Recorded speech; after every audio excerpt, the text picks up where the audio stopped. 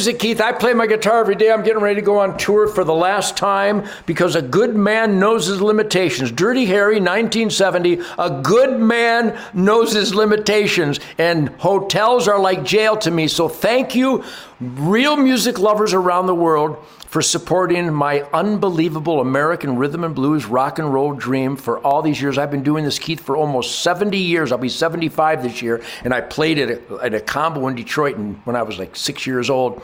So thank you. Ted Nugent, Adios Mofo 23, the most outrageous, wonderful bass, drums, guitars, and screaming, banshee, ferocious rhythm and blues soul music you've ever heard in your life, with Jason Hartless on drums and Johnny Big on bass guitar. It's gonna be scary because we can't wait to get out there. But quite honestly, Keith, I can't wait for it to be over, because then the hunting season starts. But most importantly, the music will never stop. I'm going to go in the studio and make another recording. I've got a bunch of killer instrumentals and a bunch of killer love songs that I'm going to create. So the music will never die, but I'm never going to stay in a hotel again. Thank you, everybody, for the greatest career a guy could ever imagine. I've been doing this forever, and my music will live in infamy. Thank you, people.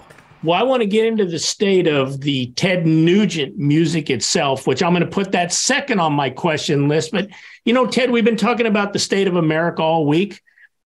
You're a music connoisseur. You learn from the greatest. You listen to all kinds of music. What is the current state of music in America in the eyes of Ted Nugent? Well, thank God I was born in 1948, because Chuck Berry and Bo Diddley and Little Richard and James Brown and Wilson Pickett and the Motown Funk Brothers and all those great soulful musical authorities inspired all the best music that we still love today. So I'm spoiled to a fault, because I lived in the whirlwind, the energy vortex of the most intense work ethic driven music. The reason we love Aerosmith and AC/DC and ZZ Top and Heart and Journey and Cheap Trick, the reason, and Foreigner, the reason we love so many bands I could name. The reason Kansas Sticks, Steve Kansas Miller. Sticks, you're right. Night Ranger, who I'm going to jam with here next week. All the best, Sticks for sure. Tommy Shaw and the guys, unbelievable music. So many great, great bands. But I cannot overstate the incredible animal work ethic that we put forth to practice and practice and practice, because the music makes us do it. And as young kids, all we wanted to do was be as tight as James Brown, as energized as Chuck Berry, as soulful as the Motown Funk Brothers and Wilson Pickett and Howlin' Wolf and Muddy Waters and Mose Allison and Lightning Hopkins. We wanted to get that black soulfulness. So the work ethic was unbelievable. Now, we still got some bands that are doing it, like Greta Van Fleet out of Grand Rapids, Michigan here. There's some bands out there, certainly the Foo Fighters with the great Dave Grohl. They still play fire-breathing, real soulful, tight music. But I'm afraid it'll never be like it was with the Stones and the Beatles and the Who and the Kinks and Led Zeppelin, and what Van Halen created, and what the Ted Nugent Band and Ronnie Montrose, and what Sammy Hagar still does. So many people out there still doing it. But I'm afraid that most of the successful music today, some of it is mind-boggling. I don't know this gal's name with the long legs, but she gets $1,000 a ticket or whatever it is. I don't know her name. Taylor Swift. Yeah, Taylor Swift.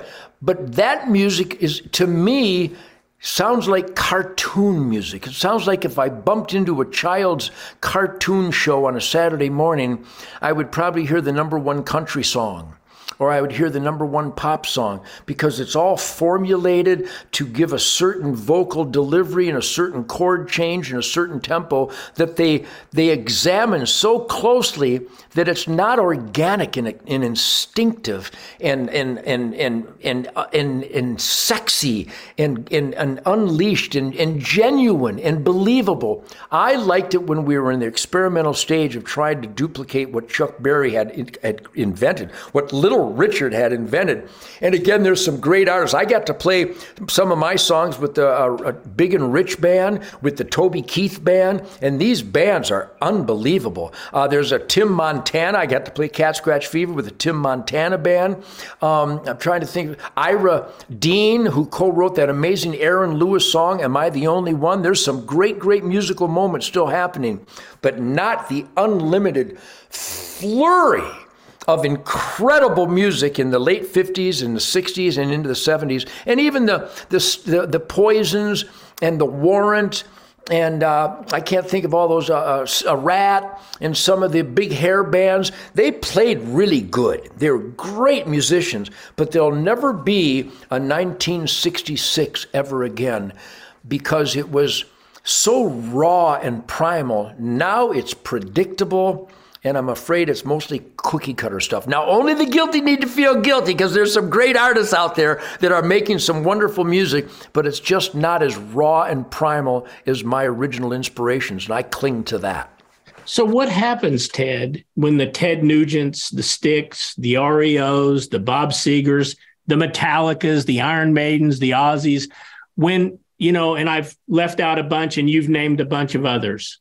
But what happens when that group puts their guitars on the rack and calls it a career? What do you see the future? What's going to happen going forward, in your opinion? I'm the eternal optimist. I don't know if you've noticed that about me. I expect to shoot a lot of deer and big ones this year. I expect to have the greatest tour of my life in 2023. I expect to make the most wonderful guitar sounds in the history of noise. So I'm an eternal optimist. So I believe that primal scream of musical inspiration will always be there. And when I'm dead and gone, and when Mick Jagger finally hangs it up and there's no more Metallica and there's no more unbelievable artists like we've mentioned so many of today, that there will be new young people that'll find that fire, that'll maybe bump into a Ted Nugent song. Maybe they'll listen to Stranglehold, or maybe they'll listen to Turn the Page by Bob Seger. I failed to mention Kid Rock because he still puts in that fire-breathing Michigan piss and vinegar rhythm and blues, rock and roll, soulful music.